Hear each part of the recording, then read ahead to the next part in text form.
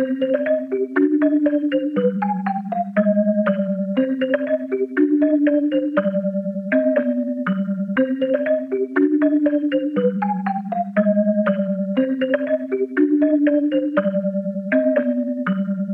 fam, welcome back to Sisters in Crime. This is episode 2. We're going to be talking about a serial killer who to this day has never been caught. During his killings, he taunted the police with letters demanding that they be printed in a local newspaper or else he would go on a killing spree. He has known to operate in Northern California between the years of 1968 and 1969, mostly targeting couples with 7 total known victims. Kate, who are we covering today? The Zodiac Killer. Right.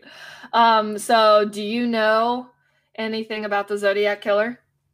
I mean, obviously I know, I've heard of him. I watched a movie about him on Netflix. But honestly, I haven't really done much research on him. Mm-hmm. Or really kind of dove into it a lot. I don't even think I've heard a podcast on this one. Yeah, it's really difficult because he's only known for about 1 year, and there are so many different conspiracies as to who it might be. I mean, there's just so many people that it could potentially tie back to, and then there's potentially more victims. So, right. I mean, it's still an ongoing case. It's open in some counties. It's not. I mean, it's closed in others. So, yeah, I mean, it's still an ongoing case. It's still baffling. We still don't know who he is. So I guess without further ado, let's just dive right in. Let's do it. So on the night of December 20th, Mom's birthday, Shout out to you, Mama. Shout out to Mama. 1960. Angel. She is an angel. Jeez. Well, this was before she was born. This was 3 years before she was born. Thank God. 1968, December 20th. 17-year-old David Faraday and his 16-year-old girlfriend Betty Lou Jensen were on their first date. The couple had planned to attend a Christmas concert at Hogan High School where they attended, but instead they decided it would be a little more fun and romantic to stop at a local restaurant and then head out to Lake Herman Road, notably known as Lover's Lane, which is on the outskirts of Vallejo, California. And for those of you who aren't familiar with this area, it's near the San Francisco Bay Area. Okay, so that's a nice area. Yeah, so David and Betty Lou arrived to their designated spot around 10:15 p.m., and as they were getting cozy in David's mother's Rambler, a second car pulled in next to them. They thought it was just another couple coming to canoodle. When a man exited the car and walked towards David and Betty Lou, he ordered Betty Lou out of the first car, and when David was halfway out of the Rambler, the man shot him in the head. Dang. So he ordered Betty Lou out first, and as she's getting out, David's trying to get out. And he sees David doing this and just immediately shoots him in the head. Wow. Waste no time, I guess. No time. This terrified Betty Lou, and she decided to make a run for it, but she wasn't successful. She made it about 28 feet from the car before the man ended up shooting her 5 times in the back. Then he casually drove off. Wow. Seems like overkill for Betty Lou. Right. It's almost like it's unplanned because it's like, oh shit, she's getting away, and then just shoots her 5 times to make sure she's dead. Yeah, and 28 feet away is not that far. So, I mean, this is his first known one. I don't know if this is actually his first kill, but it just seems kind of, overkill. So about 45 minutes later, a woman named Stella Borges, who lived nearby, took a walk up to Lover's Lane.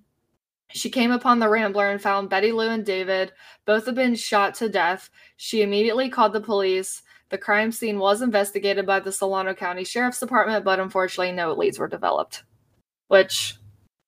frustrating. Very frustrating. So let's fast forward to July 4th, 1969. Darlene Farron, who was 22, and her 19-year-old boyfriend, Kuka, Mike Magoo, were sitting in their parked car in the Blue Rock Springs Park in Vallejo, which was just about 4 miles away from Lover's Lane. where the first killing happened. While they were sitting in her car, enjoying each other's company, a second car pulled in next to them, but almost immediately drove away. Darlene and Mike found this odd, but kind of just shrugged it off and didn't think anything of it. And about 10 minutes later, that same car returned and parked behind Darlene and Mike. The driver got out of the car and walked up on the passenger side. The man was carrying a flashlight and a 9mm Luger, which is a semi-automatic handgun pistol. The man then shined the flashlight into Mike and Darlene's eyes before shooting at them 5 times. Here we go with that overkill. Yeah. Both Mike, and then it almost makes me feel it's like, does he even know how to operate a gun? Or right. Is he just all willy-nilly, just like... Right. Or is he just getting... was it the same type of gun? Do you know the first? I want to assume that it was, because they never specified on when they recovered the bullets, like if they ever did like a ballistics test or like a ballistics match or anything. I never did find that, but I'm assuming it's the same one only because of like the next couple of victims that will go through. Right. Okay. So he probably just found this on the side of the road and just started shooting everybody and their significant other. But you got to think, I mean, today the laws to buy a gun, I mean, there really aren't any laws. It's not hard to go buy a gun. So think about 1968. Right. True. It probably was even easier to obtain a gun. There probably isn't even a record of this guy owning this gun, whoever it may be. Okay. True. So he walked back to his car. Oh, I'm sorry. I'm skipping a part. So he shot him 5 times. Both Mike and Darlene were hit. Several bullets had passed through Mike, because remember, Mike's in the passenger seat. They're in Darlene's car.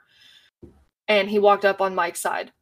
The bullets had passed through Mike and hit Darlene. Oh my gosh. Yeah. The man then casually walked away from them, thinking he had succeeded, until he heard Mike groaning. Oh. Yeah. Damn it, Mike. I know. The man walked back to the car, shot Mike and Darlene twice each before driving off. Jeez. So at 12:40 a.m., so the next day, this is July 5th, like in very early morning hours of July 5th, the Vallejo Police Department received a phone call from a man who gave them the location of the crime scene and claimed responsibility for both that attack and the 1968 murders of David and Betty Lou. Could you imagine receiving that call? Yeah, that's crazy. Yeah. So the police were obviously shocked, but set up a tracker on the call, which traced back to a gas station near Darlene and Mike's lifeless bodies. So they're like, let's go, boys. Let's get out to this scene. Right. Like, maybe the killer is still in the area. You know, maybe we can solve this. And then, boom, done. Yeah. So police officials and medics raced to the scene in hopes they could save the victims. They rushed both Darlene and Mike to the hospital. Darlene was unfortunately pronounced dead at the hospital, but Mike had survived the attack despite being shot in the face, neck, and chest. Oh my gosh. That's incredible. Yeah. So I couldn't find like the exact wounds that went through him and hit Darlene. Yeah. Maybe it was the face. Like think it maybe the cheek. If he hit the cheek, like it went through his cheek and then hit. I'm not sure. Didn't that happen with JFK? Like I don't know. You're the history buff. one of them went through like his chest and went into the passenger seat. He was sitting in the back in the passenger seat and hit the guy in the front. Yeah. So if that could happen in like the chest area, like that, you know, that's really sick. That's crazy. I think depending on it has to be the perfect spot for it to go through you. Yeah. But still keep you alive somehow. It's amazing how fragile the human body is, but how resilient much it can withstand. Yeah. Yeah. I know. It's crazy. Yeah. So Mike was able to describe the attacker as a 26 to 30-year-old, 195 to 200 pound or possibly even more, 5 foot 8 inch white male with short, light brown, curly hair. That's pretty descriptive. Wow. When you're lying on the floor. He just got shot in the face, neck, and chest. And he's like, oh, yeah, I saw him. Yeah. He's like, he looks just like this. Yeah. Yeah.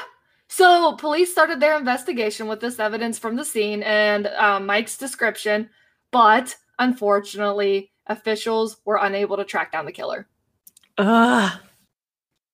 Yeah. So I started getting frustrated here, but I had to keep telling myself this is 1969 where the technology was barely there, you know? Right. And you know what this kind of reminds me of? For some reason, this just popped in my head. The Son of Sam did that too. Like, he just randomly just shot couples. And he really didn't have much of a motive, I feel like. I'm so glad you said that because it gets interesting. It gets interesting. Yeah. So, well, we're going to put a pin in that and we're going to come back to it. Okay. So, listeners, we're putting a pin in that. Put it in the back of your head, but don't forget about it because we're going to come back to it, okay?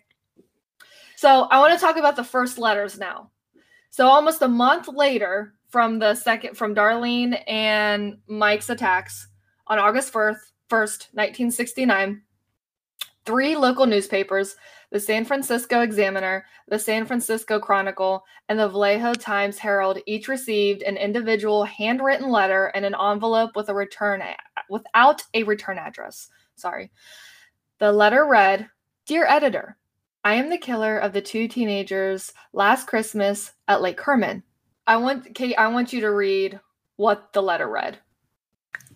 "Dear Editor, I am the killer of the 2 teenagers last Christmas at Lake Herman." End quote. Okay. So just coming out full throttle. Okay, thanks. What's your name? Thanks, bye. The letters contain details from the murders that only the killer could have known. The killer demanded they be printed on each paper's front page or he would, quote, "cruise around all weekend killing lone people in the night, then move on to kill again until I end up with a dozen people over the weekend." End quote. Wow. Psychopath. Yeah. The San Francisco Chronicle published the letter on page 4, which I feel like is just like kind of like an FU to him. It's like, we're not posting this shit on the front page. Like, not even the second or the third, honey. You're getting the 4th page. You ain't the 1, 2, nor the 3. Yeah. So they published it on the 4th page the next day, and with an article printed alongside the letter with a quote from the Vallejo police chief, Jack E. Stilt, saying, quote, "We're not satisfied that the letter was written by the murderer," and requested the writer send a second letter with more facts to prove his identity. Well, that's smart. I mean, you can't really just take a note like that and be like, "Oh, yeah, this is probably him." Exactly. Because there's crazies out there. Yeah. The first letter, referred to as the 408 symbol cryptogram, was decoded by a high school teacher by the name of Donald Hardin and his wife, Betty. And just to make things clear here, the letter was named the 408 symbol cryptogram because it had 408 characters. Pretty self-explanatory. Like those little symbols, you mean? Yeah. Yeah, and I actually have all the letters up on our website, so if you want to see any of those images, or I also have the victims on our website too, so you can go check that out after this episode. Now, were these just like random little characters he made up, or like, I'm confused, what are the symbols? They're like, have you ever like played around in Word? For my millennial people here, like back in like the old day where like Word had those really weird like symbols. Yeah. Do you know what I'm talking about? Yeah. Like that's what it looked like. Okay. So anytime you hit an S, like that was a symbol on the key, you know, anytime you hit an A, like it was a specific symbol. And somehow this high school teacher and his wife decoded this. And I actually have the letter of that too. Like I have an image of like it and then how they decoded it. Yeah. So that's pretty cool. People are so cool and smart. I know. The cipher read, actually, Kate, do you want to read it? Sure. It said, quote, "I like killing people because it is so much fun. It is more fun than killing wild game in the forest because man is the most dangerous animal of all." End quote. He's not wrong. He ain't wrong. So the threat. I mean, on the last part, not the first part. Yeah. So the threatened weekend murders did not happen because they did publish the letter, even though it wasn't on the first page, but all remaining 2 letters were eventually published on the other newspapers. So on August 7th, which was 6 days after the first letter was received, another letter was mailed to the San Francisco Examiner with the salutation, quote, "Dear editor, this is the Zodiac speaking. This was the first time he said. Yeah, this was the first time. So, this is the first time the killer had used this name for identification. The letter was a response to Chief Stiltz's request for more details that would prove he had killed David, Betty Lou, and Darlene. In it, the Zodiac included details about the murders that had not yet been released to the public, as well as a message to the police that when they cracked the code, quote, "they will have me." This letter was referenced as the 340 cipher, and it wasn't decoded until 2020, which read, "I hope you are having lots of fun and trying to catch me." Well, we're still having fun because it's 2021. Yeah, thanks, buddy. The killer would close each letter with a symbol consisting of a circle with a cross through it, which contributed to his name, the Zodiac Killer. Again, that image is also on our website. I feel like if you know anything about true crime, you've seen that. Yeah, absolutely. And if you haven't, GTF. Oh, I mean, just kidding. Now, this third killing doesn't sound like the Zodiac Killer at first. On the evening of September 27th, 1969, Brian Hartnell and Cecilia Shepard are picnicking at Lake Berryessa, which is located in Napa County. It's a little over an hour drive from the first two murders. Brian and Cecilia were two college students who attended Pacific Union College. While relaxing and enjoying their picnic, a white man about 5'11" and weighing more than 170 pounds, which is almost the exact description Mike from the second murders gave. Oh, yeah. The man approached Brian and Cecilia wearing a black executioner's type hood with clip-on sunglasses over the eye holes and a bib like device on his chest that had a white 3x3-inch cross circle symbol on it. He approached them with a gun, which Brian believed to be a .45, which is a handgun. So this is different from the first. Right, he tied him up. Or I'm sorry, from the second murder. Different handgun. So I guess I don't know where he's getting these guns. I think he's finding them. Black market. On the streets, yeah. White House black market. That's where he's getting them. Yeah.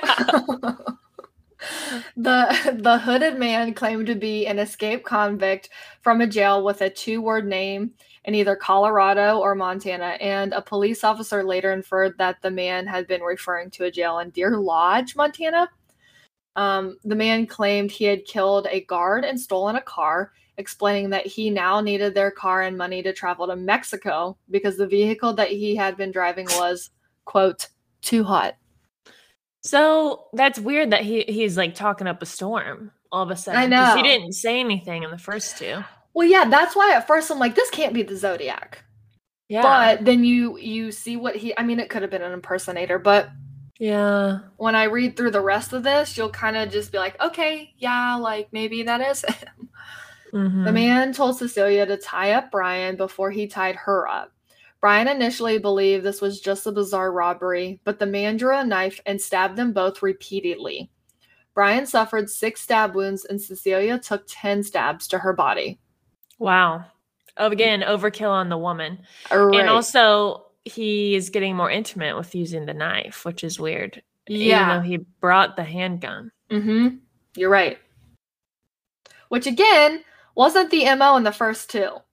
Exactly. It doesn't really make a lot of sense. Yeah. The killer then hiked back up to Brian's car and the cross circle symbol wrote a cross circle. I can't say that. Cross circle symbol on the car door with a black felt tip pen and wrote beneath it, Vallejo 12/20/68 7/4/69 September 27th 69 6:30 by knife. Interesting. So those are all the crimes, and then the last one he just put by knife. Yeah, so like he killed them by knife. Interesting. And he like wrote what's down the the time. 6:30? Yeah, I was gonna say, why is this it's like 6:30. Like you would write for the time. Right. So, okay. At 7:40 p.m., the killer called the Napa County Sheriff's Office from a payphone to report his latest crime. The caller first stated to the operator that he wished to, quote, report a murder. No, a double murder, before stating that he had been the perpetrator of the crime. Detectives were able to lift a still wet palm print from the payphone, but were never able to match it to any suspect. Oh Again. my gosh. So frustrating. So frustrating. Yeah. Again, guys, 1969. Yeah. Dad was born. Dad was born by then. Yeah. By these last two. Okay. This was 60 years ago. Just kidding, Dad. Yeah, this was 172 years ago. Just kidding, Dad. We love you. Love you. So, a man and his son who were fishing in a nearby cove had heard Brian Cecilia screaming for help. The man contacted park rangers, and the park rangers contacted the Napa County Sheriff Office, and the two deputies that came out were Dave Collins and Ray Land. They were the two first officers on the scene. Cecilia was conscious when Deputy Collins arrived, providing him with a detailed description of the attacker. Brian and Cecilia were taken to Queen of the Valley Hospital in Napa by ambulance. Cecilia lapsed into a coma during transport and never regained consciousness. She died 2 days later, but Brian survived to recount his tale to the press. Napa County Detective Ken Narla, who was assigned to the case, worked on solving the crime until his retirement from the department in 1987. So, like, he worked on that for almost 20 years after. Wow. That's crazy. That's dedication. It is dedication. We love Ken. But also, again, the man survived. And the woman... I know. Overkill. Isn't that wild? Yeah. Let's move on to victim 7. The next victim was on October 11th, 2 weeks after the Lake Berryessa incident. The Zodiac claimed another life, shooting 29-year-old taxi driver Paul Stein in San Francisco's Presidio Heights neighborhood. The Zodiac climbed into the back of Paul's cab, requesting to be driven to Washington and Maple Streets in Presidio Heights. I think I'm saying that right. If I'm not, Presidio? He shot Paul once in the head with a 9mm handgun, took Paul's wallet and car keys, and tore away a section of Paul's blood-stained shirt. So here's the crazy thing. There were 3 teenagers across the street who witnessed him killing Paul and then called the police while the crime was in progress. Like, they saw this going on across the street, and so they called it in. They're like, what the heck? So the killer began, and as this is going on, as they're calling into the police, the killer began wiping down Paul's cab before walking away towards the neighborhood, which is 1 block north of where he shot Paul. He was walking towards, like, this other neighborhood. 2 blocks from the crime scene, patrol officers Don Fouke, Fouke, and Eric Zelms responded to the call. They saw a white man walking along the sidewalk and stepped into a stairway leading up to the front yard of one of the homes on the north side of the street.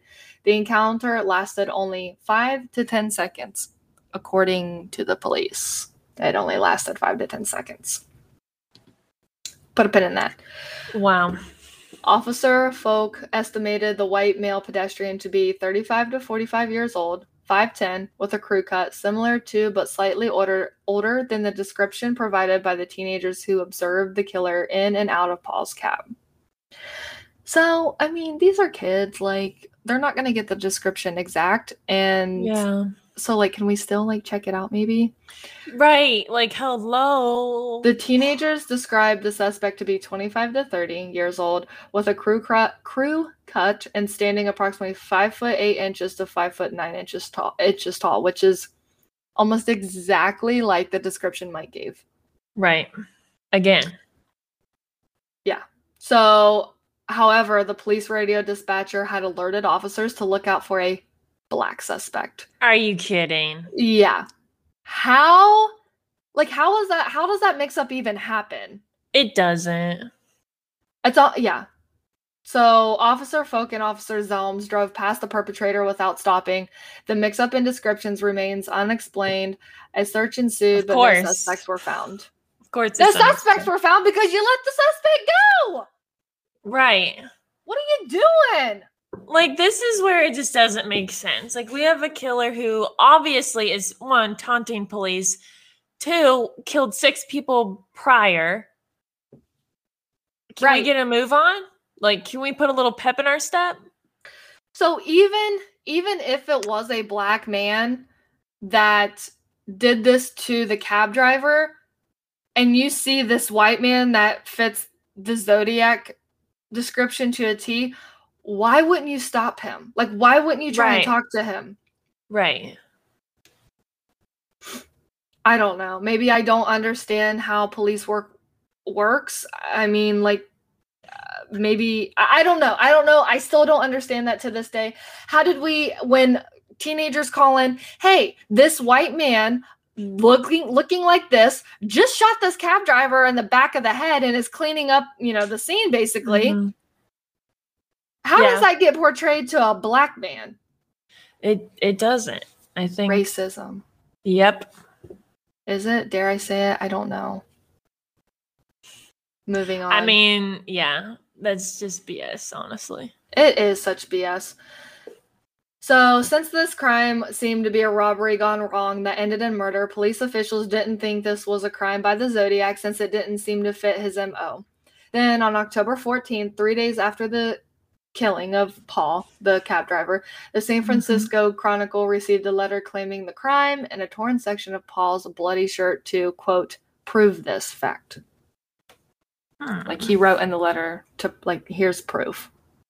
Okay. Police officials contacted the 3 teens that called in the crime, who worked with a police sketch artist to prepare a composite sketch of Paul's killer. A few days later, this police artist returned, working with the witnesses to prepare a second composite sketch, and detectives Bill Armstrong and Dave Toshi were assigned to the case and investigated an estimated 2,500 suspects over a period of years from this sketch. And I will post these sketches up on our website, and they'll be up on the Instagram post that I'll post.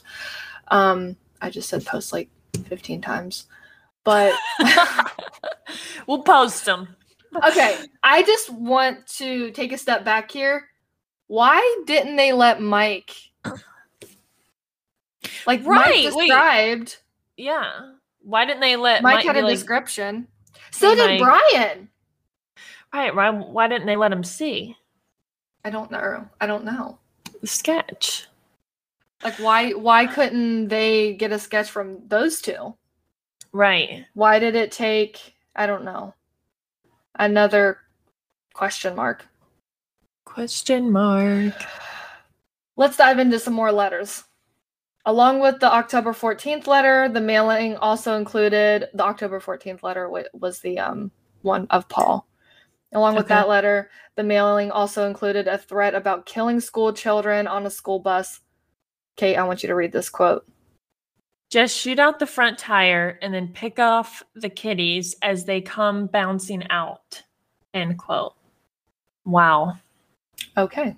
I don't even know what to comment on that, so we're just gonna... Me neither. But again, it's different. Like, there's not I think he just, like, making threats. Like, really... He does dramatic threats.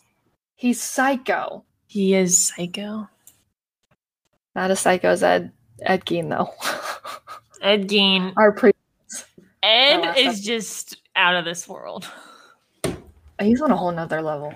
So on October 20th, 1969, someone claiming to be the Zodiac called the Oakland Police Department demanding that one of 2 prominent lawyers, F. Lee Bailey or Melvin Belly, appear on AM San Francisco, which was a talk show on KGO TV hosted by Jim Dunbar. Bailey wasn't available, but Belly was, and he did appear on the show. And the talk show host appealed to the viewers to keep the lines open. And someone claiming to be the Zodiac called several times, and Belly asked the caller for a less ominous name. Okay, remember the first pen that I told you to put in the back of your mind? Okay, bring it back out.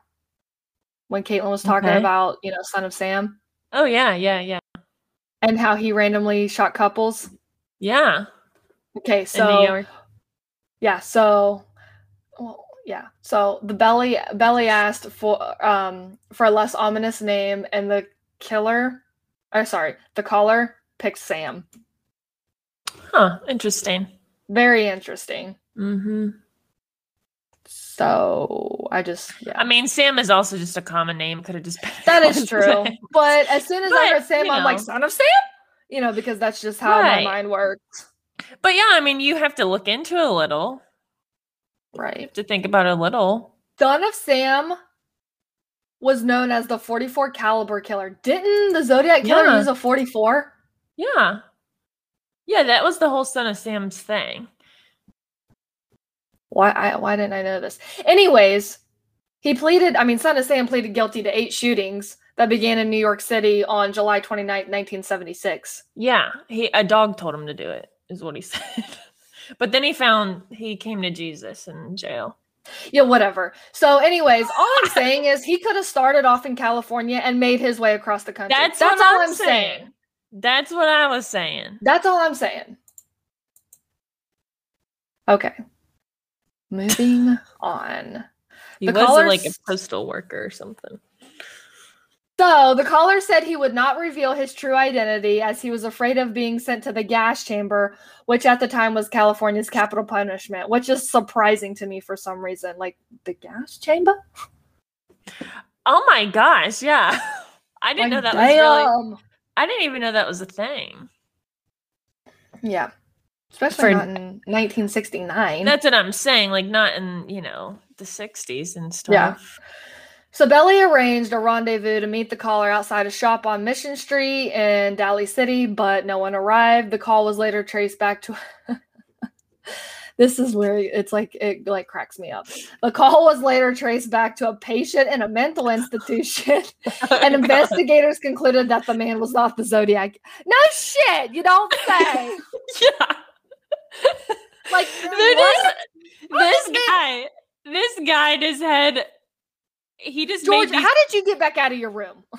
Why are you, making prank phone calls? Come on, George, get back to the loony bin. Get back to your padded room. Yeah, he made these people go back do the show, or like these people go on the show. He literally just facilitated that single-handedly. Yeah. That was like his 15 minutes of fame right there. Yeah. He can die happy, I guess, now. I want to know who that was and if they're still alive. Yeah. He's probably totally, completely out of his mind. Not even knowing what the hell was going on. Yeah. So on November 8th of the same year, the Zodiac mailed a card with another cryptogram consisting of 340 characters, this cipher dubbed Z340. It remained unsolved for over 51 years until December 5th, 2020. In the decrypted message, the Zodiac denied being the, quote, Sam who spoke on AM San Francisco, explaining that he was not afraid of the gas chamber, quote, because it will send me to a paradise all the sooner. Just let us know who you are, and we'll get you there, Yeah, and also, I don't know if it'd be paradise, but you can think that.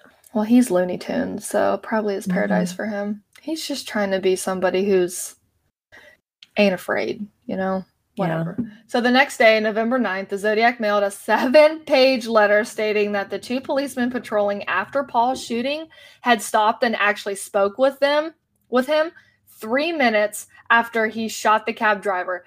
Excerpts from the letter were published in the Chronicle on November 12th, including the Zodiac's claim. Oh my gosh. So, that was him. And they freaking talked to him. They talked to him. This is so annoying. Yeah. Also, as I sit in my bedroom, never been a police officer or anything, but still, it's annoying. That is annoying. The letters seem to stop in 1974, yet the investigation is still going on. All I'm saying, they stopped in 1974 because he went across to the East Coast to become the Son of Sam. You're right. I'm probably completely wrong, but... Yeah, we're probably way off on that one, but still. I'm just going on a theory. It's late when we're recording this, and, we need something hopeful to get us through this. Yeah, we do. This episode. So I think I have another theory, actually. All right, I'm going to read through these theories and then I want to hear yours. Okay. So at least 5 other murders have been tentatively linked to the Zodiac Killer, including the 1963 shooting of Robert Domingos and Linda Edwards near Santa Barbara, California, and the 1966 stabbing death of college student Sherry Jo Bates in Riverside, California. There is also the report from 22-year-old Kathleen Johns. And this one, actually, I feel it could be real. They shrugged her off at the end, but I think there could be some validity behind this. So she was allegedly abducted on March 22nd, 1970 on Highway 132 near I-580 in an area west of Modesto. And again, for those of you who might not be so familiar with California, it's an area about an hour and a half outside of San Francisco. So still in the vicinity of his killings. You know? Yeah. Kathleen escaped from the car of a man who drove her and her infant daughter around the area for approximately 1.5 hours. Her captor allegedly flagged her down in his car and told her that her right rear wheel was wobbling and asked if she wanted him to tighten it up for her. She's probably thinking, oh my God, this guy is such a good Samaritan. Like, thank God. Right. Like, I need help. Oh my gosh. So as she began to merge onto the highway, her wheel almost immediately came off. Oh my God. So he pulled back up to her and asked if he could take her to the nearest gas station. No, which in my mind I'd be like, no, dude, like you loosened it. What? Yeah, no, sir. No, sir. She and her daughter got into the man's car. After the man passed several gas stations and driving around back roads, Kathleen asked why he wasn't stopping and the man would just change the subject. Finally, at an intersection, Kathleen decided to grab her daughter and jump out. Once she was able to reach police and give her statement, she saw the sketch of Paul's murderer, which was, Paul was the cab driver. Yeah. And she told the officer that the man in the sketch was the guy who kidnapped her and her daughter.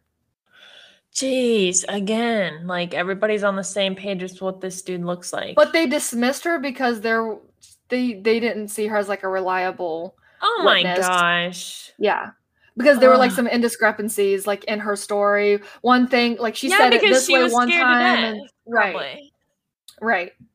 So the current state of the case, in April 2004, the San Francisco Police Department marked the case inactive, citing caseload pressure and resource demands, effectively closing the case. However, they reopened their case sometime before March 2007. The case is open in Napa County and in the city of Riverside.